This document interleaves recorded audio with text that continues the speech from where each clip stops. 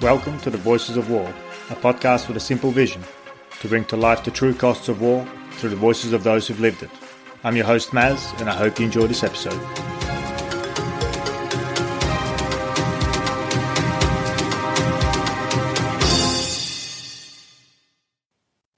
My guest today is Steph Speck. When she was 9, her parents, both teachers, decided to move the family to live in Taree in the Southern Highlands province of Papua New Guinea. Early on after their arrival, a tribal fight was held on the school oval. Someone had killed 3 pigs that had been set aside to pay a bride price, and blood revenge was the only way out.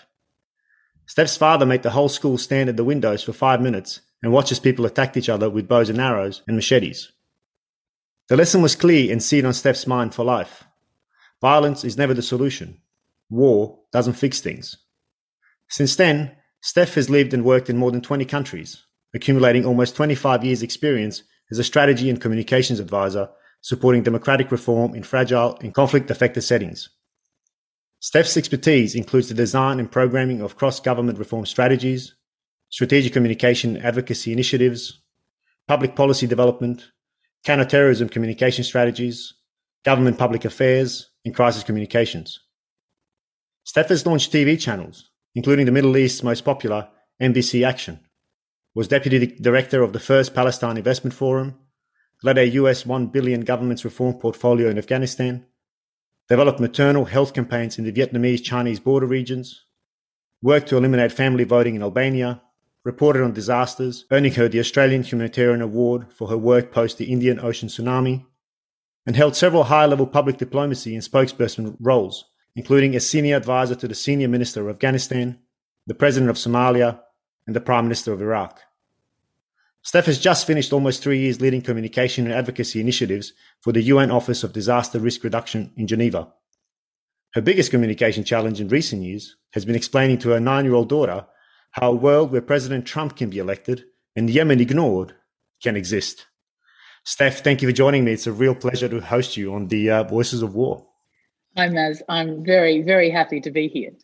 And just for context for my audience, I met Steph first in 2018. We worked together on a project in Iraq, and this is where I got to know the fury that Steph possesses and how she does work. Steph, you have one of those absolutely amazing biographies that invites more questions than it answers. So maybe we can start with that first introduction to war in Papua New Guinea. You were 9 years old when you first observed mass violence. Could you describe that scene for us in a little more detail? Sure. My family, my parents were missionaries, and they literally from one day to the next decided to take us to live in the Southern Highlands of Papua New Guinea in the middle of a very mountainous region in a tribal group called the Huli people. And the Huli people were fighters. That's what they were renowned for. Short, stocky, strong people. And when I went back to Papua New Guinea about 20 years later, when I was working with AusAid, all I had to do was introduce myself as a Highland Mary, and people backed off. So it was a really the most formative experience of my life. We were there for 3 years, and we finished school every afternoon at 3, and it got dark at 7. So we were allowed to run wild from 3 till 7. We didn't wear shoes for 3 years. We learnt to hunt. We made banana palm rafts, rafted down rivers. It was a childhood paradise. But there were also really, really tough things, and living in a group which had not been open to outside access for very long, who were by nature into conflict. And as I described in my bio, that is the first time that I've ever witnessed men fighting men in a horrific way with bows and arrows and machetes. Nothing clean or sober about it. And I really admire my father, although I had no idea why he was doing it at the time. It was truly terrifying because, of course, we didn't know whether they would move from the Oval into the school. So there was that hanging over that. But I remember my father in his very grave, serious manner saying, I want everyone to watch this. And so we did.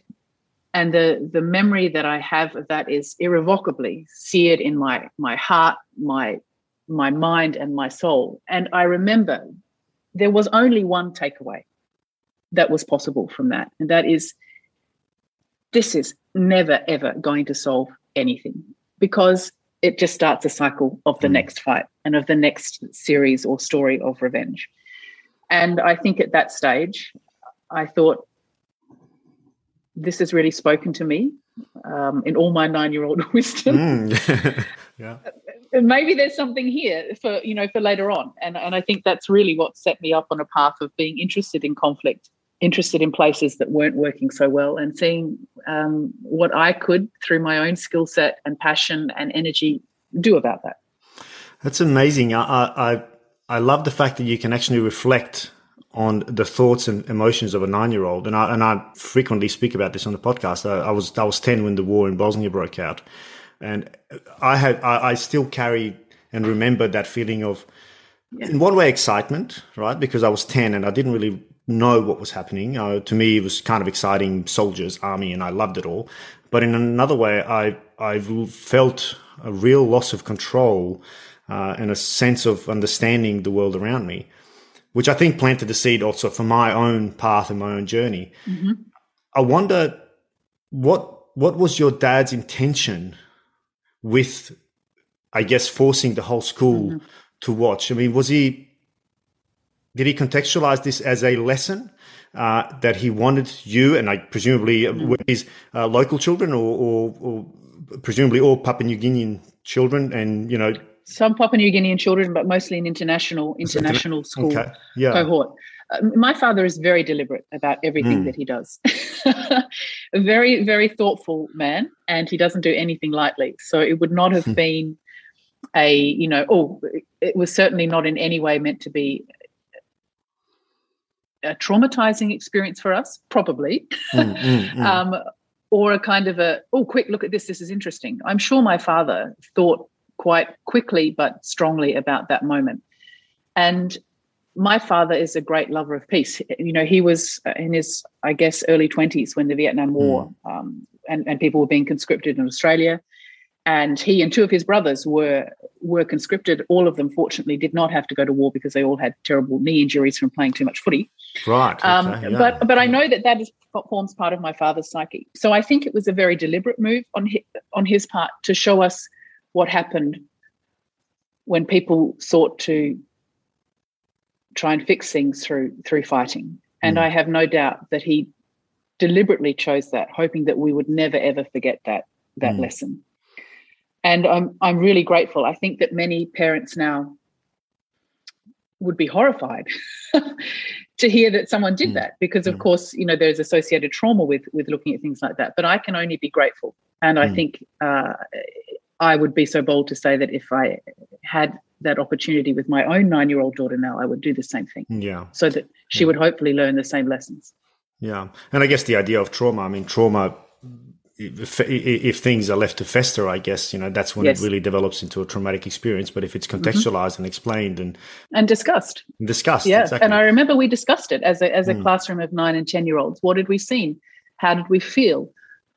What did we think would happen next? And I think even at that very young age, that very formative stage, we knew what would happen next. Well, someone would come back to get the guy who killed that guy. Yeah.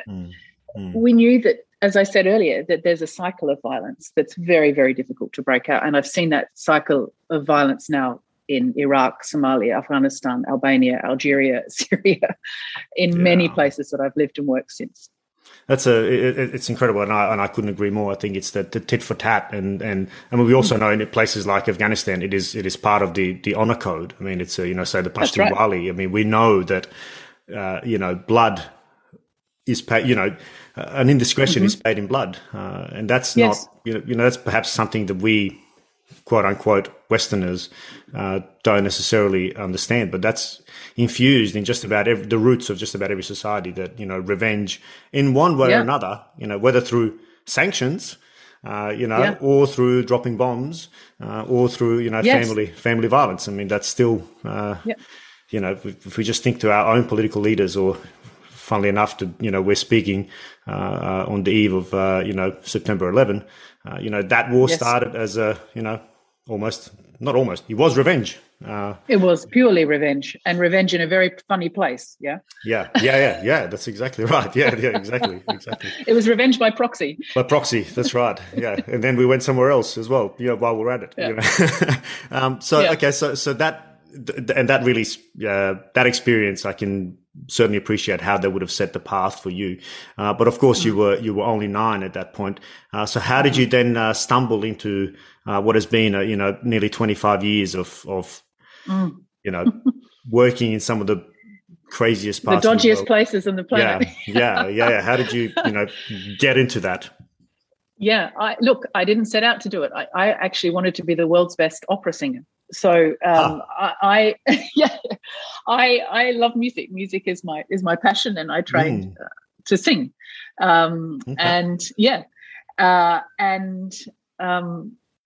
For various reasons, and that's what I did early on in my career. I sang semi-professionally, but I always had a notion that there was more to being applauded, as satisfying as that is. And very early on, I had started working in communications. Again, no background there. I studied literature and philosophy. I knew how to think and write. That was it.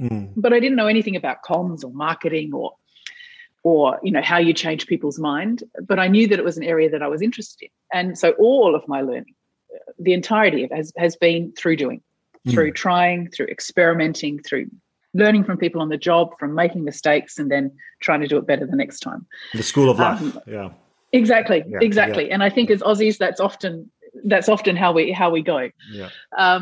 So I once saw an advertisement for someone to run a program talking about international aid in Australia, and it turned out it was AusAid. They didn't put their name on the ad, and I went into a job interview, and as I've done many times since then, I listened to the people describe the job, and I thought, that won't work. And I said, I don't think that will work.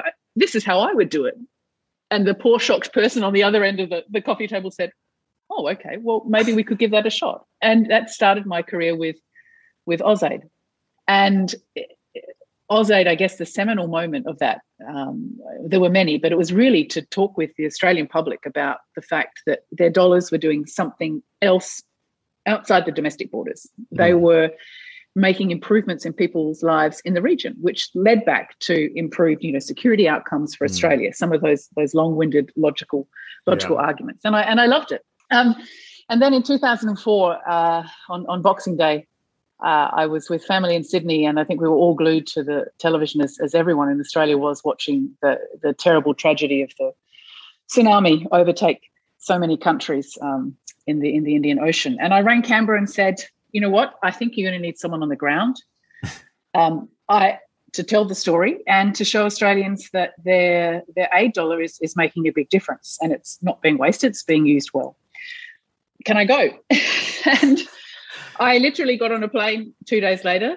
Qantas baggage handlers very conveniently lost my tent, which I had taken so that I had somewhere to sleep. And I went from Sri Lanka to the Maldives to Banda Aceh and did the circuit a few times over the next 3 or 4 months, basically telling the story of what happened when Australian dollars, go into places like Sri Lanka and Maldives after a natural hazard has hit and destroyed everything that people know and realise. And that gave me this, and I loved it. I knew I could live on anything, anywhere, and tell a story, and that really started my journey of being the person who got sent when things went wrong. That's what opened the doors, actually. And that would have been an incredible experience. I mean, and wow, talk about a courageous move as well. I mean, to just phone up and say, hey, should I go? Because I suspect you were not actually part of the logistical move. No. Your job was, you created your job basically to, hey, let me tell the Australian people what we're actually, look at all the good we're actually doing over there. Yeah. That's right.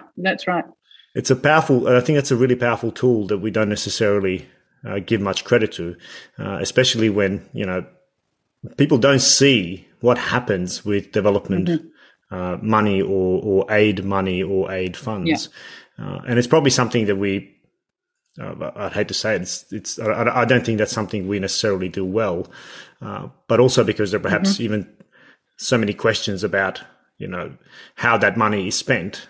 We don't necessarily rationalize that well, and we can't really account for it all that well. And perhaps that's a separate topic. But communication is, that is your gig. Mm-hmm. Yeah, sure is. But communication is one of those things that we talk about as though we understand what it is, because it is so intuitive. It is almost a bit like culture. It's this kind of big, grand topic that's a little bit slippery. We kind of, we assume we know what it is, but it is an umbrella term. How do you define communication?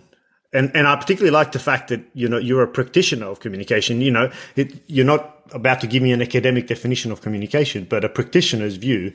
What is communication?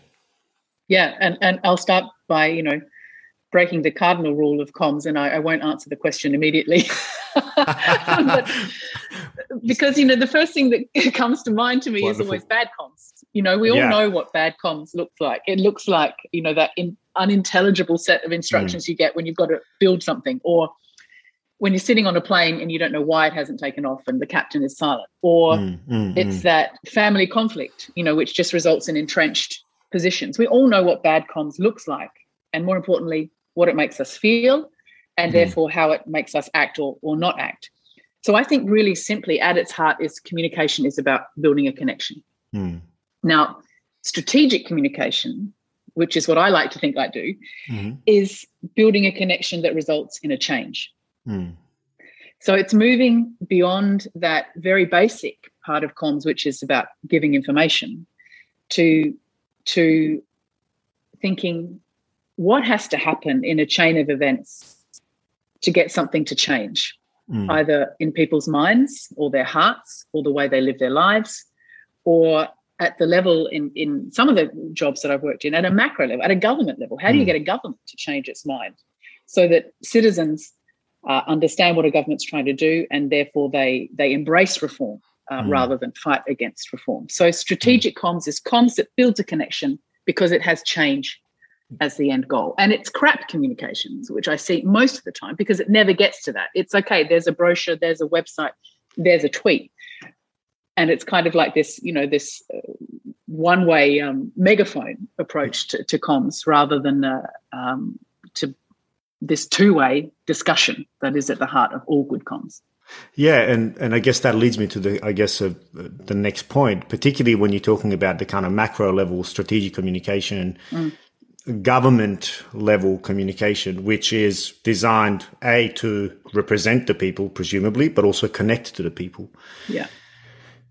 Yeah. How do you then, and this is something that I've wrestled with, over many years, to try and understand, because to me, there is marketing in it, there's salesmanship in it, there is making people believe things, to instill a vision, inspire. But how do you link their voices, the people on the ground, particularly in these conflict affected areas where there are thousands of narratives, there are different tribal dynamics, there are different geopolitical dynamics. It seems to me like a exceptionally complex idea to try and move a country forward by giving them some. Do you see what I mean? Like, how do you link the on the ground voice to that strategic picture? Yeah. Well, I think communications has always been a tool of reform and revolution. You don't get either without comms.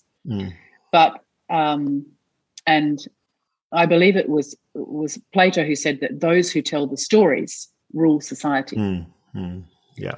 And I think that comms used to be the preserve of the rich and powerful. I mean, you think about it, even 200-300 years ago, you and I probably would not have known what our king or our prime minister looked like. Yeah, we wouldn't have been privileged enough to have seen the little oil paintings, or to have been able to read or understand what we were seeing. So in the last 20 years, what this extraordinary revolution in terms of social media has brought us, that now just with a phone, I can have a media empire. So communications has fundamentally changed from being something that you owned and controlled through influence and power to something that can be used by anybody, anytime, anywhere, and therefore governments can only seek to influence or leverage. We've moved from controlling to persuading, and that's a totally different level of skill set. And I see that very much in some of the countries I've worked in. Firstly, there's a great deal of risk associated with good comms initially. So many of my first conversations with presidents or prime ministers or ministers are, "Oh, Steph, we don't want to talk about that. What if it goes wrong? Or what if people don't believe us? What if we can't live up to that promise?" Can you give a conscious of private conversations? But is there any examples that you can give to just to carry through to make your point? Because I think you've seen some amazing things, so it'd be good to hear. The very first gig I had in Afghanistan was working on a project that was about giving power back to the private sector. So rather than you have in any former communist regime where the state was the employer, it was about saying the private sector has to lift its part of the share too. So you can imagine the government was really hesitant about ceding power, and the private sector was hesitant about what it meant when it took power. So I remember I had a huge fight both with the people in the fund that we'd set up and the people in the ministries that should benefit the fund about putting up a website to say what it was that we wanted to do. And I remember very clearly sitting in a meeting with the head of the fund saying, "Oh, we don't want to put our head, over the parapet." That's what he used. We might get shot at. And I remember very clearly saying, "Yeah, sure, probably we will, but at least we'll see it coming." So for me, it was the very first thing was about transparency, visibility, because trust is what's critical. And when I go into these environments, what I see often, and normally I go into these environments, literally I get a phone call from an unlisted number. "Steph, we've heard you do this kind of stuff. Could you come and give us 6 months and set up a comm structure for us as a new prime minister, as a new president, as a new minister?" And normally I say yes. And normally I have a very tough discussion to say, "Look, you've got to this position because you sold a dream. And probably the dream is not actually realizable." Yeah. So you've said, you've set people's expectations on an upward trajectory. The reality is going to be here or worse, sloping down.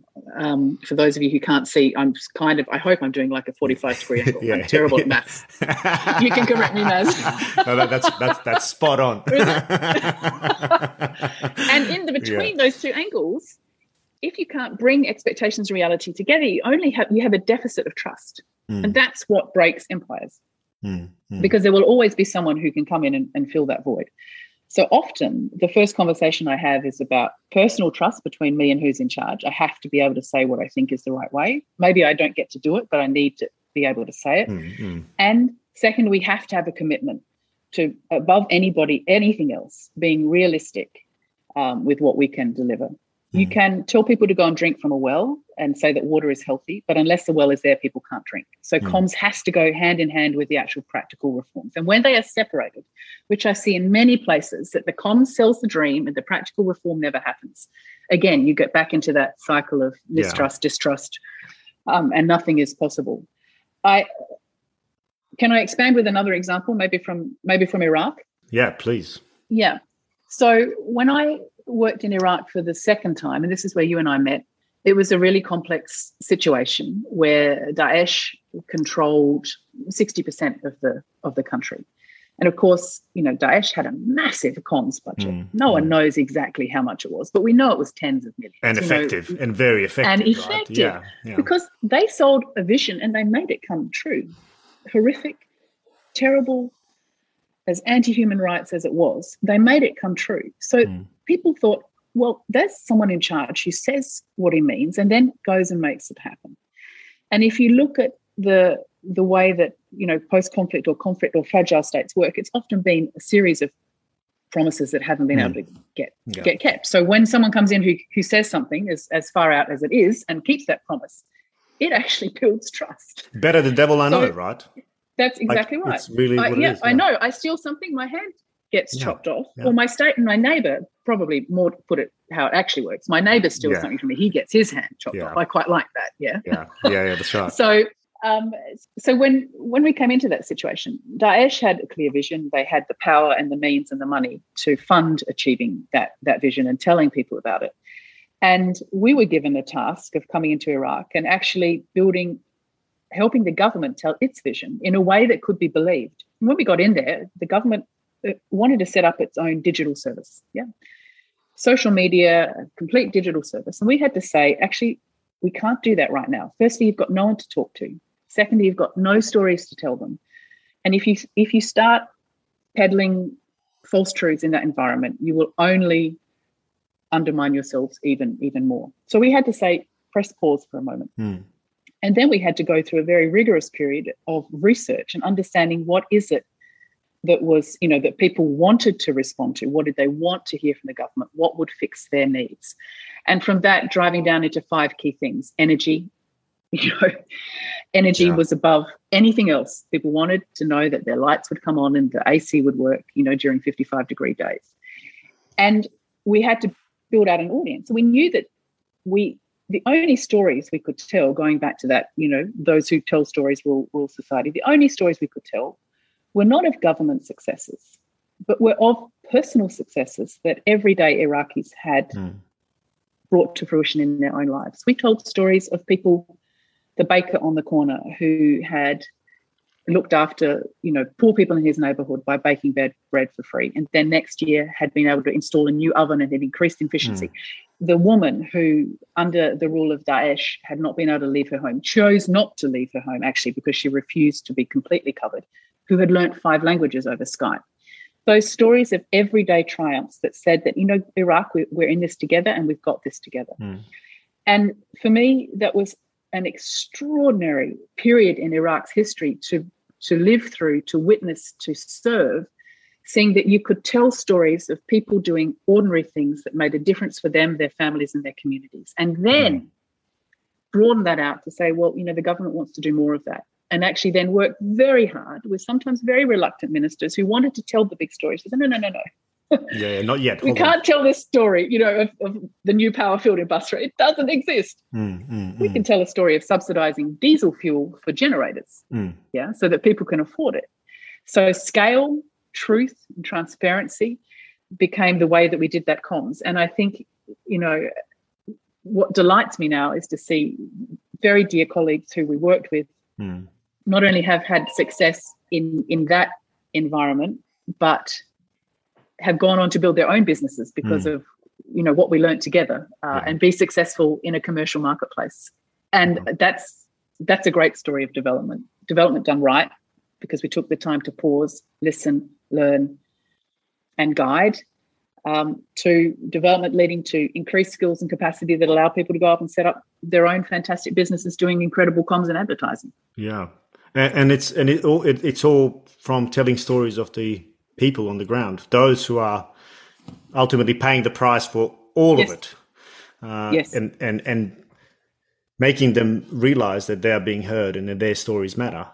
But I think it also builds a natural connection to the everyday person. When you hear an everyday and see an everyday person, you connect with that rather than seeing the pompous train of glory, that is usually political leadership, particularly, in countries like Iraq, and I'll also put and a few other places closer to home. Yeah, that's exactly right. Yeah, that's right. So it's certainly not an isolated incident, but to actually see the people, and I think it was the campaign was for a new Iraq, if I recall, at least one of them. I do remember how impactful those stories were and how well made it was. It wasn't a half-assed effort.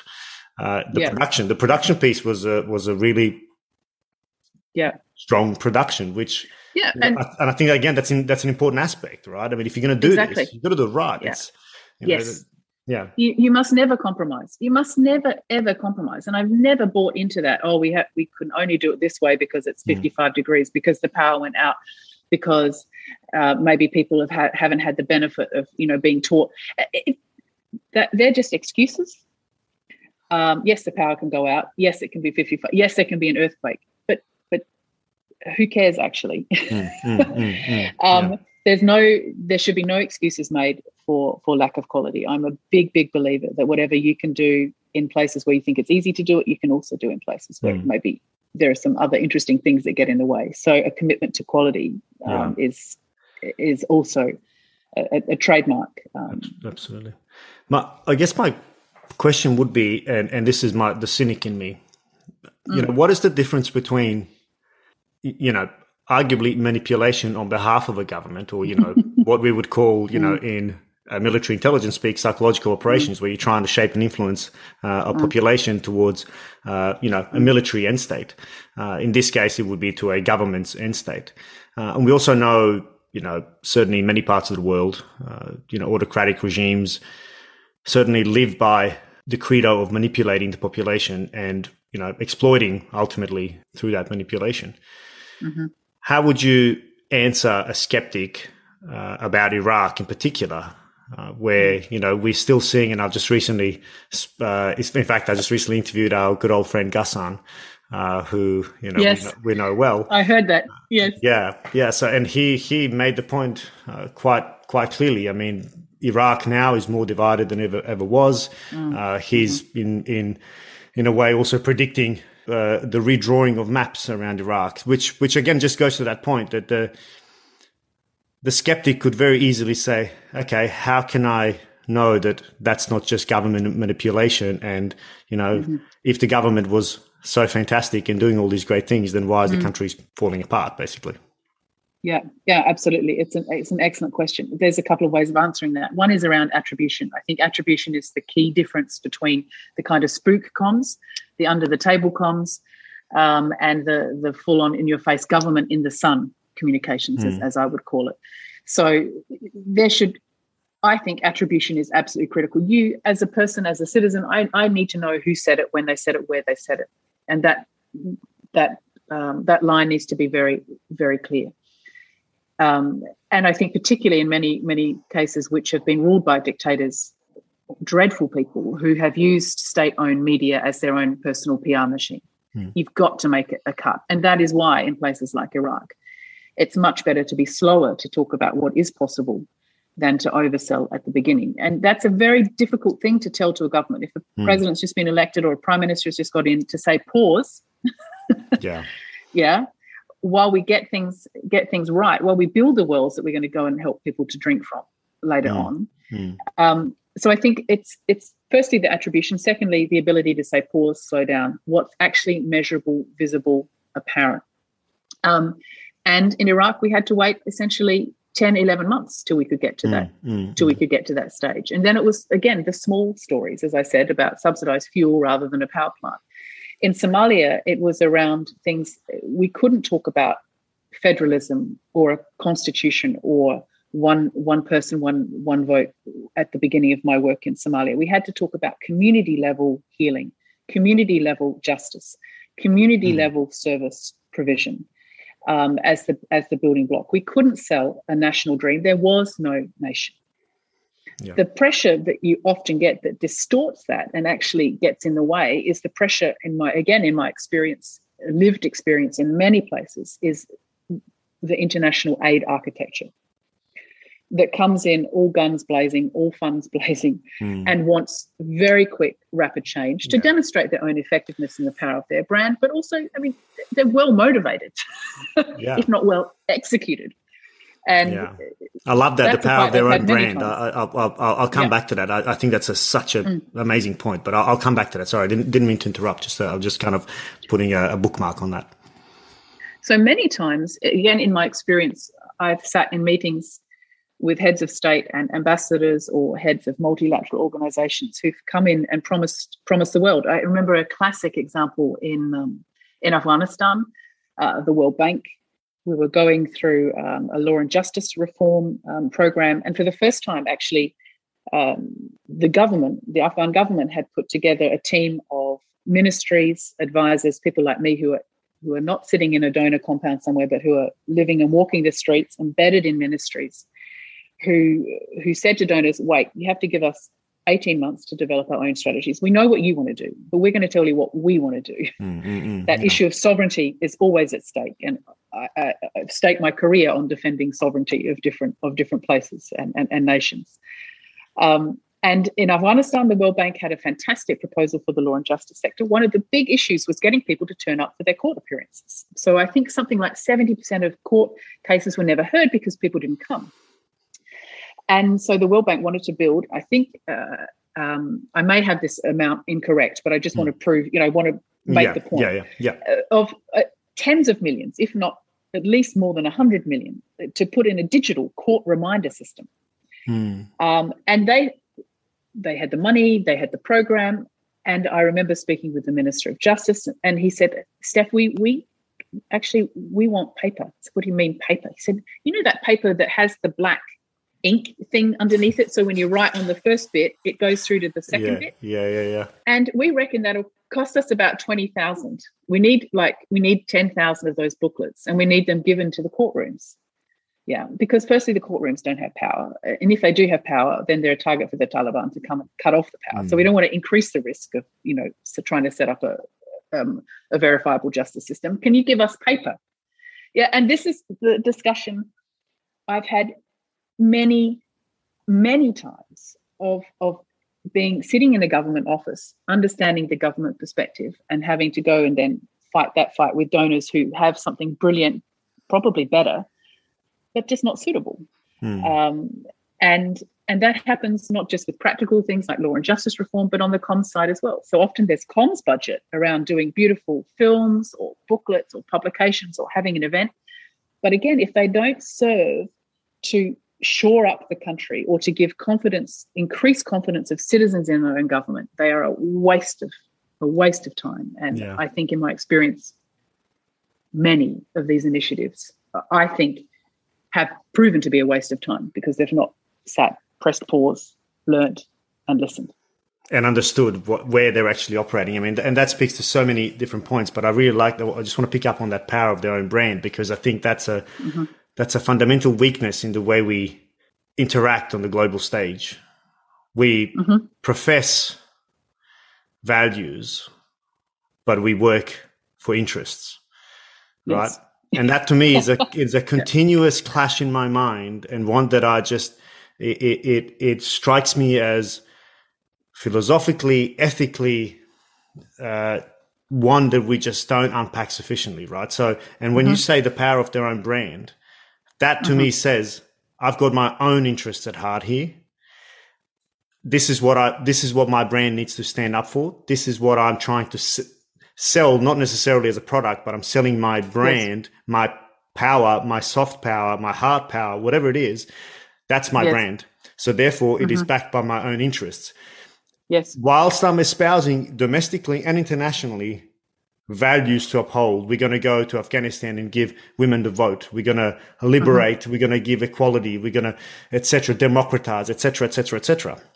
But those are continuously in clash, because if you already know what story you're going to, quote unquote, sell, then of course you're not going to ask the Afghan women, what does equality look like to you?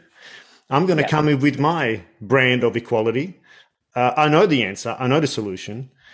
Here it is. And that's why we, and I really, really like that point, World Bank. I mean, the World Bank, if the World Bank can't allocate people to analyze sufficiently the ecosystem, quote unquote, that it's operating in, like Afghanistan, to not realize that, hey, computer systems, there might be a bridge too far. Yes. Like, to me, it's this stage. Yeah, at this stage, exactly. And, 30, 40, 50, I don't know, ever down the track, sure. But let's start that process. And also, there's so many questions that go with that. Do you have enough trained people in it? Do you have enough life through, support for all the equipment and all the tons of questions that come with it? But perhaps most importantly, have we actually asked the people? What do they think? Yeah. Have we sat on the ground long enough? And I think, and don't get me wrong, I think there are many people who do and have, including in the World Bank and including in many branches of the UN, people who've given their lives to countries in many ways, and the lives of their families too. I think there's a classic story that I'd like to tell to illustrate this. When I first arrived in Somalia, to work with the president there as his strategic advisor for communications, The president had never been a president, had never been in politics. He was an educator, a well-renowned, well-loved educator, and who came to power to his own surprise, and had his own very clear domestic agenda for the country, which was very, very quickly overshadowed by what donors wanted to do. Then I think it may have been my second day in Mogadishu. I was staying in Villa Somalia, the presidential compound. It's not walled up behind the UN's and AFRICOM's thousands of soldiers on the UN compound, but out in the city. And I was asked to go and have lunch with the president. And as I walked through the compound, you get into sort of progressive layers of tightening security. And right from the little room that I was staying in, there'd been an old woman in front of me, and she had a chicken under each arm. And she was walking ahead of me. And as we got further and deeper into the compound, she kept on walking. And as we got to the fence around the president's house, where all of his real internal security guys were, she went through that gate too. And I thought, oh my goodness, have I just been rude to the president's mom? Have I just, this little old lady with 2 chickens has just walked through all the layers of security. She must be someone. Yeah. And I've just, trailed her rather than catching up to say hello and greet her properly. And I had to sit outside and wait because the woman was ushered into the president's house. I thought, oh my goodness, I really have been rude. And so his guard said to me, you just need to wait, Stephanie, just sit outside for a while. And I waited for a while, and then I went in to the president's house, and we had lunch. And as I came back out again, I said to the guards on the door, oh, who was the old woman with the chickens? I'm very sorry if I wasn't polite and to agree. They said, oh, we don't know. That's just some woman from the city. And I said, well, what was she doing here? And he said, well, she used to have 5 chickens and her neighbour stole 3 of them, and she's only got 2 left, and she came here to ask the president if he would get the other 3 back for her. And that was my welcome to Somalia moment. And I looked at the guard, and the guard said, yes, of course he will do this. And I thought, what on earth do we have to offer? This is democracy at work. Here is an old woman, anybody who accessed the president, directly voiced her wish, and he made it happen for her. What on earth did we have to offer in that very one-on-one level of democracy? I know who's in charge. I know I can talk to him, and I know he's going to help me. How many other layers did we then succeed, in the next 10 to 11 years of overlaying that very basic principle of access to justice from the person who's in charge with all of our programs and our multi-million dollars and the compounds and the walls that we erected to distance the women who should be able to talk to the person who's in charge? And that for me was the model of, at every point, am I building barriers? Am I blowing them up? Or maintaining that free pathway. Am I falling for the technocrat trap, right? The idea that I have a well thought out technical solution to this problem. It's about design, and we've learnt it in our universities, etc. Yes. Yeah, or at worst, we did it in Afghanistan, and now we're just going to do Control Alt Replace and substitute Somalia, Syria, Yemen in its place. And I find it distressing, the kind of bureaucratic mythology that rises in these places, that it's very difficult to get things done. I think we make it difficult to get things done. The first thing the UN often does is to build a compound. And there's immedially then a castle mentality that sets in. And when you have people who, in Somalia who had to seek special access to go to a place where they used to be able to run on the beach, then something is going to undermine something sooner or later. And I think it also instills a mental image of the place you're in. It alienates you, distances you as the person on the ground. And I couldn't agree more with you. The hundreds of people that I've met in various industries, whether military or development, well-intentioned, absolutely, soul of the earth type people who are dedicating their lives, careers to make someone else's life better. And I certainly wouldn't cast a shadow on them at all. But oftentimes, because of the infrastructure that we exist within, we become part of the problem as opposed to solution. And I'm not saying all of us, but the general image. And I just think back to my own experiences. Having deployed as a military person, staying on bases, but then going to Iraq as a civilian, and then for the first time going into Baghdad city for a coffee. Or shisha. Yeah, or shisha. What? Hold on. Can I really do this? Hold on. How will I?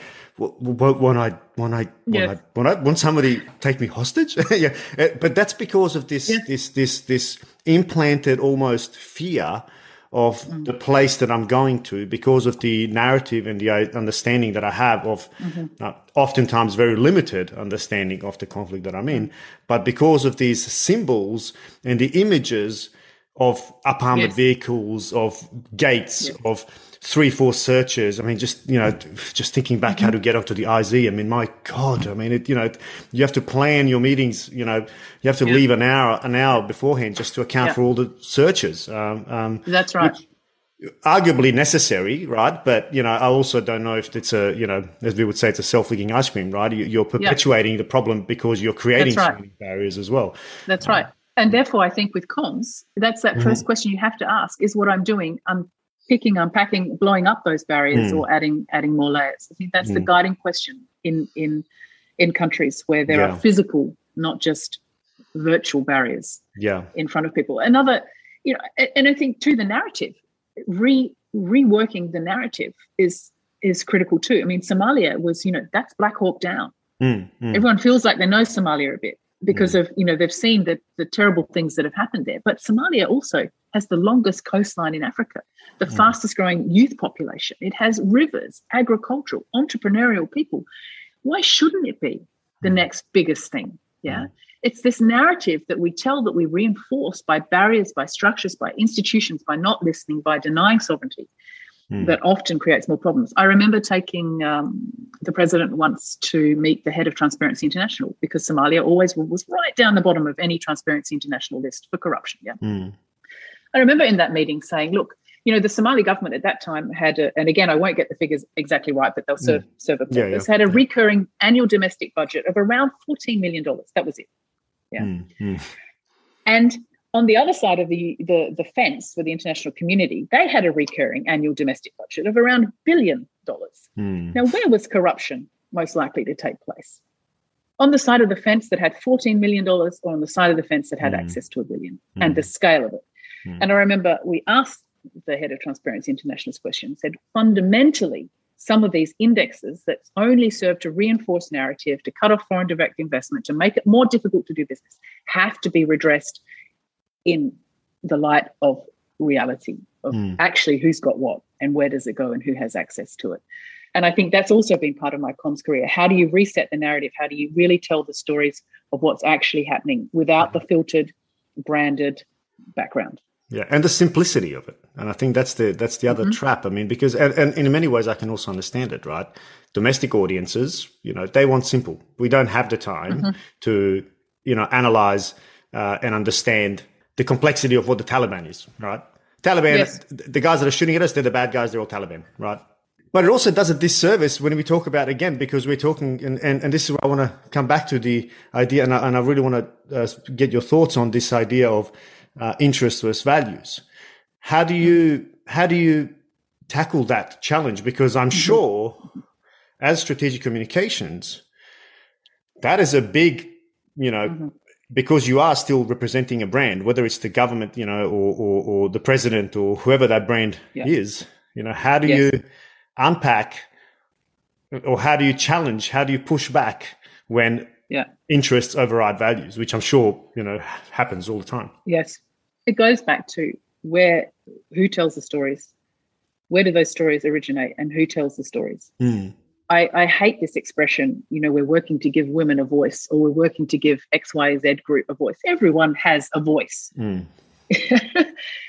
What we should be doing is giving access for people to hear that voice through different platforms. And this is what I love. As much as I hate social media, what I love about it is that it has, anybody can tell a story anytime. I don't need traditional media. I don't need to spend a big budget on things. I don't need to fly a film crew in. So what I'm really impressed about, initiatives that I see which are telling people's own stories through their own voices. And there are many of those where you provide technology, a platform, and then let people go for it. They're the stories that we need to hear more of. They're the stories at the moment with Afghanistan. We're hearing a Kabul story. We are not hearing the story from the rest of the country.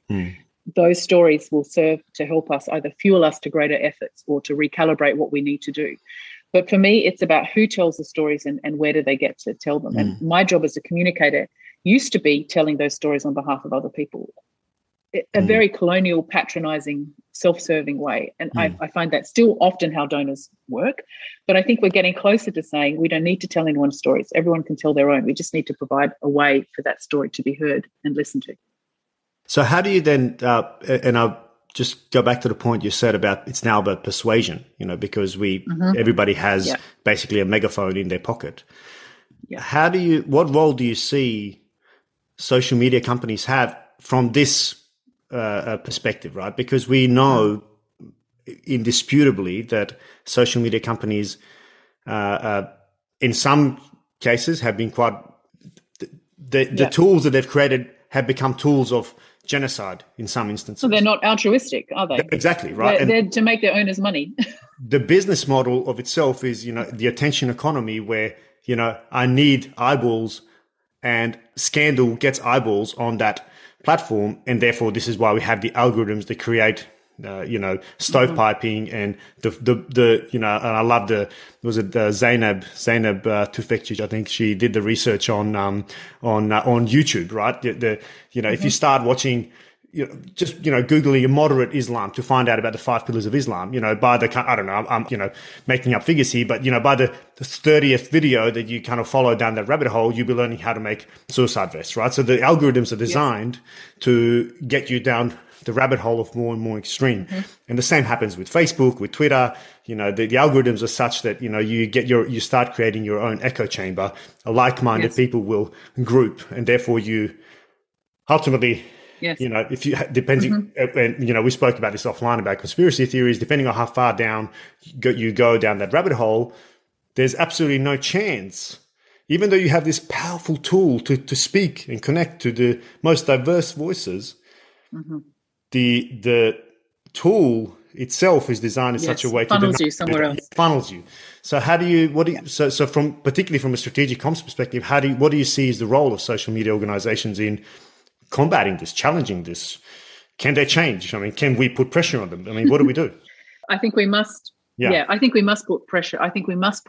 And this is not so that we get a more sanitized feed or that we're only fed, cat pictures and dog pictures, but that we don't allow ourselves to be funneled because an algorithm is taking us to where we're going to buy something. Ultimately, that's what algorithms do. They expose you to things so that you purchase. You are, as we all know from watching all the Netflix documentaries, you are the product. If it's free, you're the product. Yes. Yeah. I don't have a magic wand. I actually don't know what the way out of that is, because it's clear that things are only sustained through profit generally. And that's not a world that development plays in. I wish it did more of that it set up things for a profit trajectory so it could hand over and switch. But we don't. That's not how development thinks at the moment, sadly. So I think with social media companies, what I think it's a delicate balancing act between freedom of expression, allowing people to say whatever they want, whenever they want. That must be defended at all costs, because that's what people like Taliban, Daesh hate, with a responsibility that people are either exposed to different voices, that there is a way in which that echo chamber, that permanent echo chamber, could be broken. And I think that's probably about being tricky with algorithms or being innovative with algorithms that say every now and then we're going to switch it up. But it's also about us as consumers being very mindful. When I wake up in the morning, I read the New York Times, The Age, The Australian, and BBC. Do I read Al Jazeera? Do I switch on Al Arabiya? Where else am I consuming content from? And that's why I'm delighted at the breadth now that we have access to. But as a consumer, it's not just me. We have rights and responsibilities. And I need to, as a consumer, challenge my own viewing, listening, reading habits as well and take responsibility. Yeah. And then I think there's a role for governments to step in and really get to the heart of algorithms, commercial realities, and say, what can we do as a regulatory authority to ensure that there's a little bit of break up here? Yeah. That at least there are systems in place that allow us to say, these are the limits around what can be seen, what can be said. Yeah, because I agree 100%. I mean, I think whilst I wholeheartedly agree that responsibility lies with the individual and the onus is on us to, open up different browsers and look at different, media outlets and see what they're saying to try and get some diversity of thought, to challenge our own confirmation bias, because that's what will drive how and that's what drives, and we see this all the time. We see this now with vaccinations and whatnot. We see it in politics. With US a prime example, the stolen election and so on.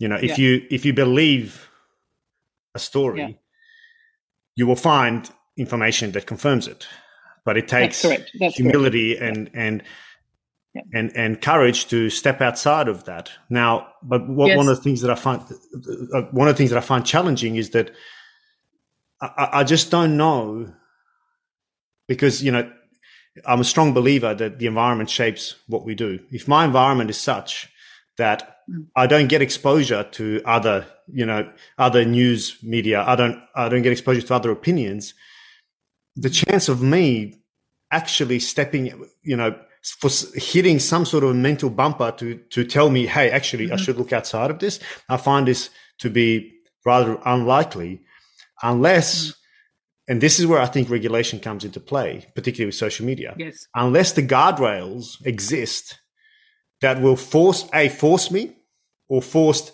the architecture through which I consume information, force me to look at other opinions, right? If the choice is only up to me, I don't have that much faith in human autonomy or it's uncomfortable. Yeah. But also we know that we're not as autonomous or rational, as we'd like to be, as we'd like to think we are. Yeah. Yeah. And that's why I think it has to be that holy trinity between individual as consumer, government as regulatory authority, and social media businesses as commercial realities. How does that triangle work, and how do we interact in a healthy way? And I wouldn't use the word force. I would use the word opportunity. What opportunity can regulatory authorities provide to deepen exposure to? And again, for me, it comes back to my own sense check that I always do for myself is, who told that story? Was that an Afghan woman on the streets of Kabul or Jalalabad or Kandahar telling that story? Was that a white Western face that I saw? Yeah. Where does that authenticity come from? Now, of course, there are problems. Maybe Afghan women are not able to tell the story in that place at that time. Then we should be working to change that. But my own sense check is, who told that story? And so one of the things that I'm proud about is over the last few years at the UN is helping to support a team of African journalists called Diraj to tell their own stories of what disaster risk reduction and resilience building looks like in different countries in Africa. And I think they're the kind of initiatives that we should do more of, not coming in with our set pieces or the narratives that we have as donors, as agencies, but going back to who tells the story and how do we enable that. They're the stories I want to listen to, because they're the stories that understand the nuances and know how to do something about it that's lasting and sustainable when we've all packed up and gone home. Yeah. And I think it undermines that. I mean, I think we're all growing accustomed to, and I mean, that is the consequence of, the last 30 years, particularly in the West. We've lost faith in our leaders, in the institutions, in the system, whether that be Brexit, whether that be Trump, these are all consequences of significant portions of the population being left behind, which is what you were talking about before, your 45-degree angle gap between the dream that was sold, at the polling booth, between reality, and I think by actually slowing down and realizing, hold on, people aren't stupid. People are starting to realize, this is where this is the drain the swamp idea, right? I mean, and you can almost understand that, because we've been quote unquote fed lies, although they might have been well intentioned at the time. They've proven to not have eventuated. Now the same happens, when we go overseas and when we try to sell a conflict affected state, nation. Well, here's your dream of democracy, and here's how we're going to solve it. But here's your constitution written in English by an expert in Washington. Exactly. Exactly like Bosnia, right? The Dayton Peace Accords. Annex D is the constitution written in English. Yes. Right. Yes. Which is sure good for let's stop the killing, but come on, it again removes the actual local context from any, and it removes the responsibility too, doesn't it? That's the dangerous thing, I think, because I think it's then very easy for then the people who are on the ground, the national leaders. We didn't write that, and that's true.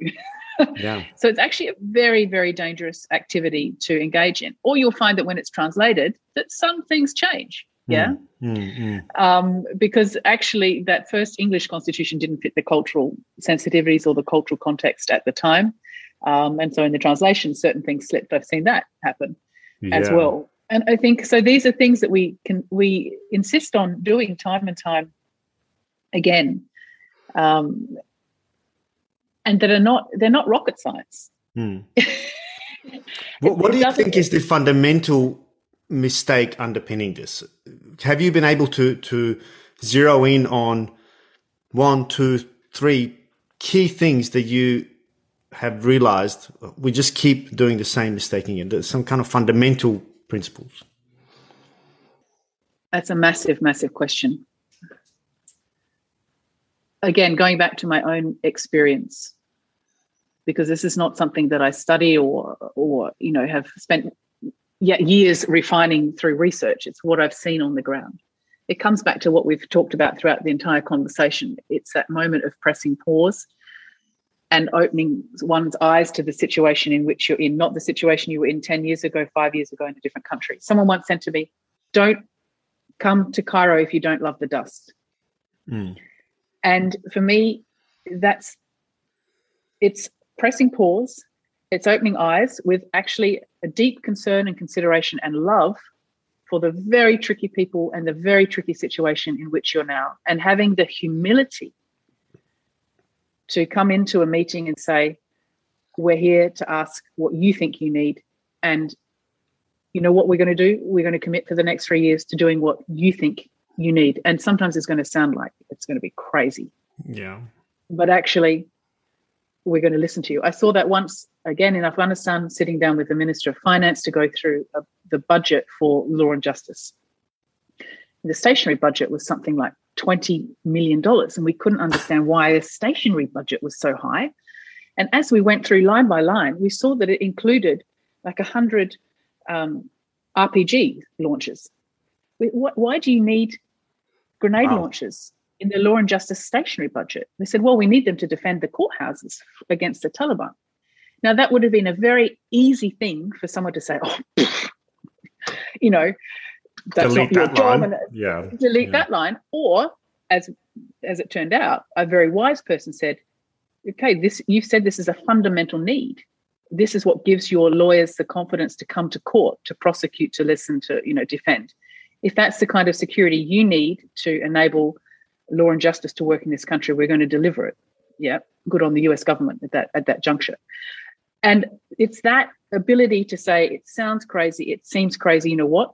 We're going to give it a go. I hear so many stories about we can't do that because they're corrupt. No.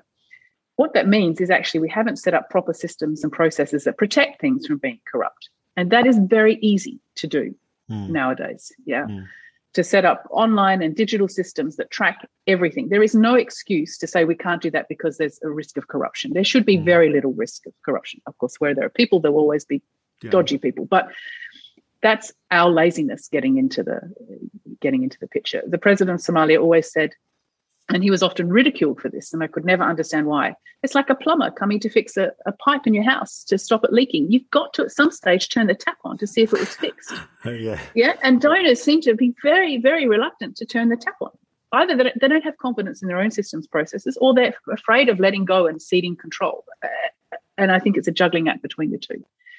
There are very great things that have happened with development. We've seen rates of poverty across the world go down. We've seen more girls in school. We've seen maternal health flourish. We're seeing many incredible things happen. But fundamentally, we don't take the time to listen, to learn, and to love the people in the situation we're going into, to give us the humility to say we may not have all the answers. Yeah, I think, again, it speaks so much to me, and it again is just another piece of the puzzle in my mind in this dichotomy between interests and values. I can't not ask you, given your intimate involvement in Afghanistan, about the current situation. What's your thoughts?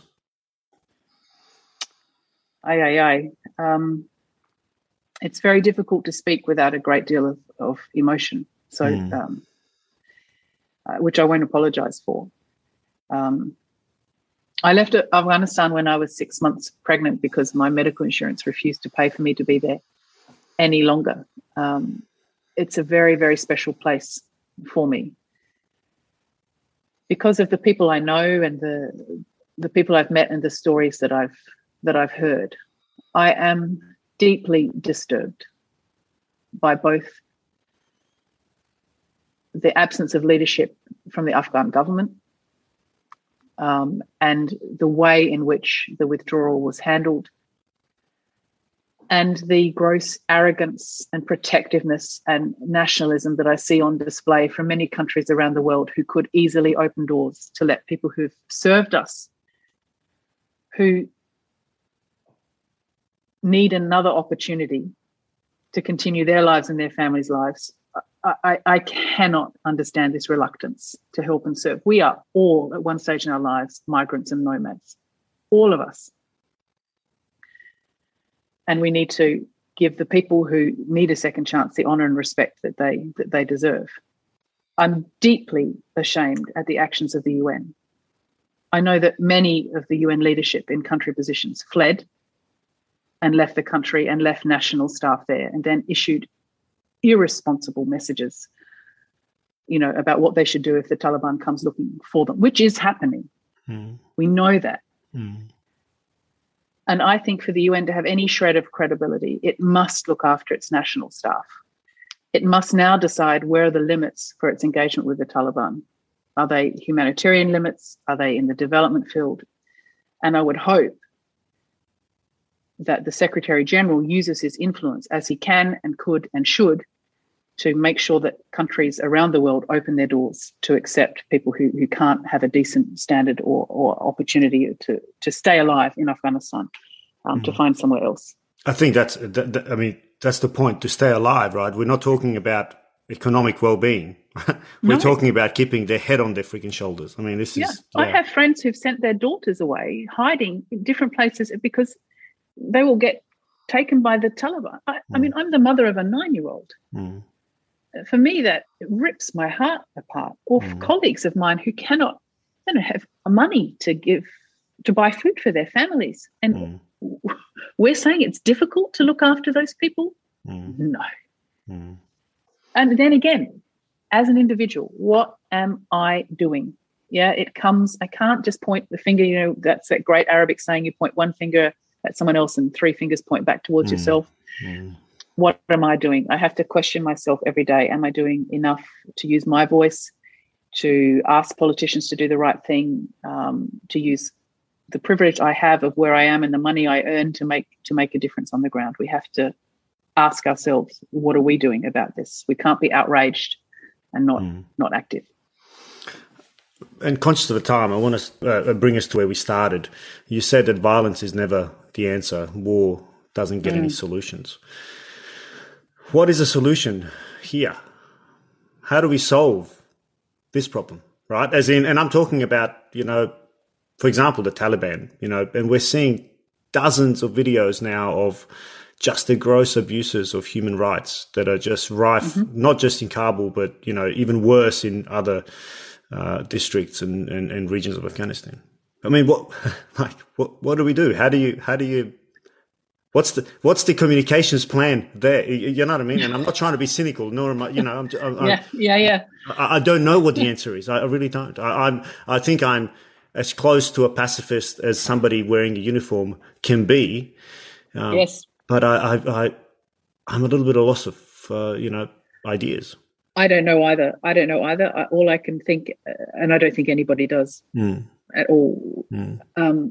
I think what gives me some measure of joy is that things have changed so irrevocably in Afghanistan with people having access to social media. I have no doubt that fuels and empowers the women on their marches in Kabul, because it makes them visible. And when things are visible, they cannot be ignored. Well, we've seen other places where things are visible and ignored. I hope we've learned lessons from the Balkans, from Rwanda, from many, many, many places. What gives me joy is that the Taliban must be very, very scared that they are now having to govern a people who have their own way of expressing what they want and getting it. And I hope that strikes fear into their hearts. And I hope that the people of Afghanistan continue to use the means that they have as they feel safe to do so, to protest. And we should be doing everything we can to protect and give access to those rights of protest. Beyond that, from a communications angle, I don't have any other $1 million answers apart from the fact that I'm given joy by the fact that technology will enable people to say and what they want to say, to be heard and to be made visible. Yeah. I recently interviewed Sahar, a young Afghan who now studies in King's College in London. She was a filmmaker initially, but now she's a vocal activist and with strong links to Kabul, quite a powerful, impactful story.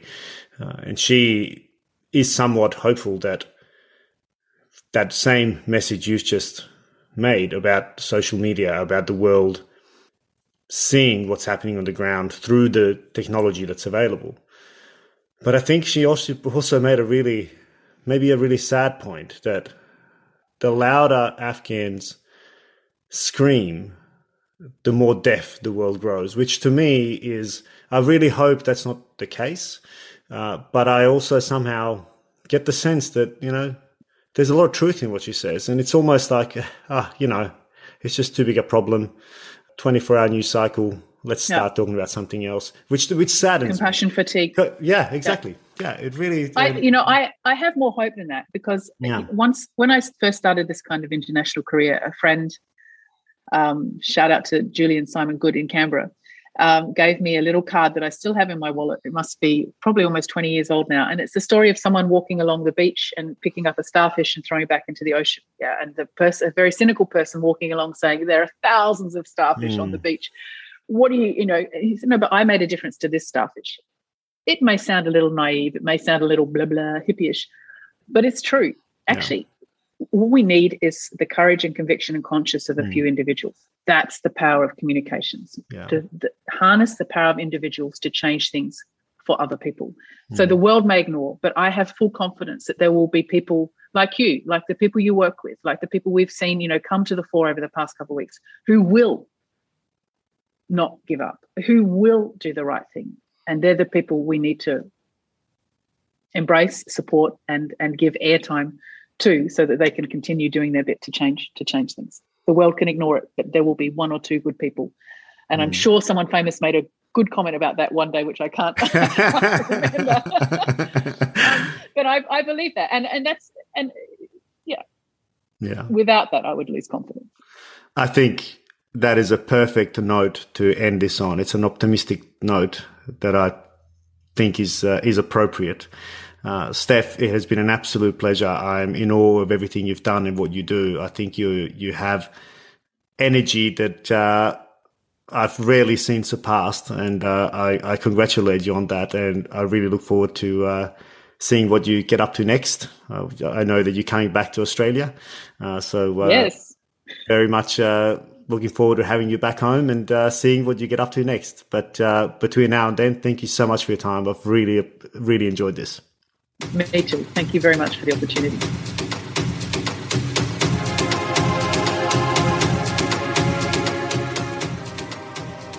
Thanks for joining us for another episode of The Voices of War. You can access all episodes on www.thevoicesofwar.com or by subscribing wherever you get your favourite podcasts. And while you're there, please give us a review, as we'd love to hear what you think. If you'd like to recommend a guest for the show, you can reach me on info@thevoicesofwar.com.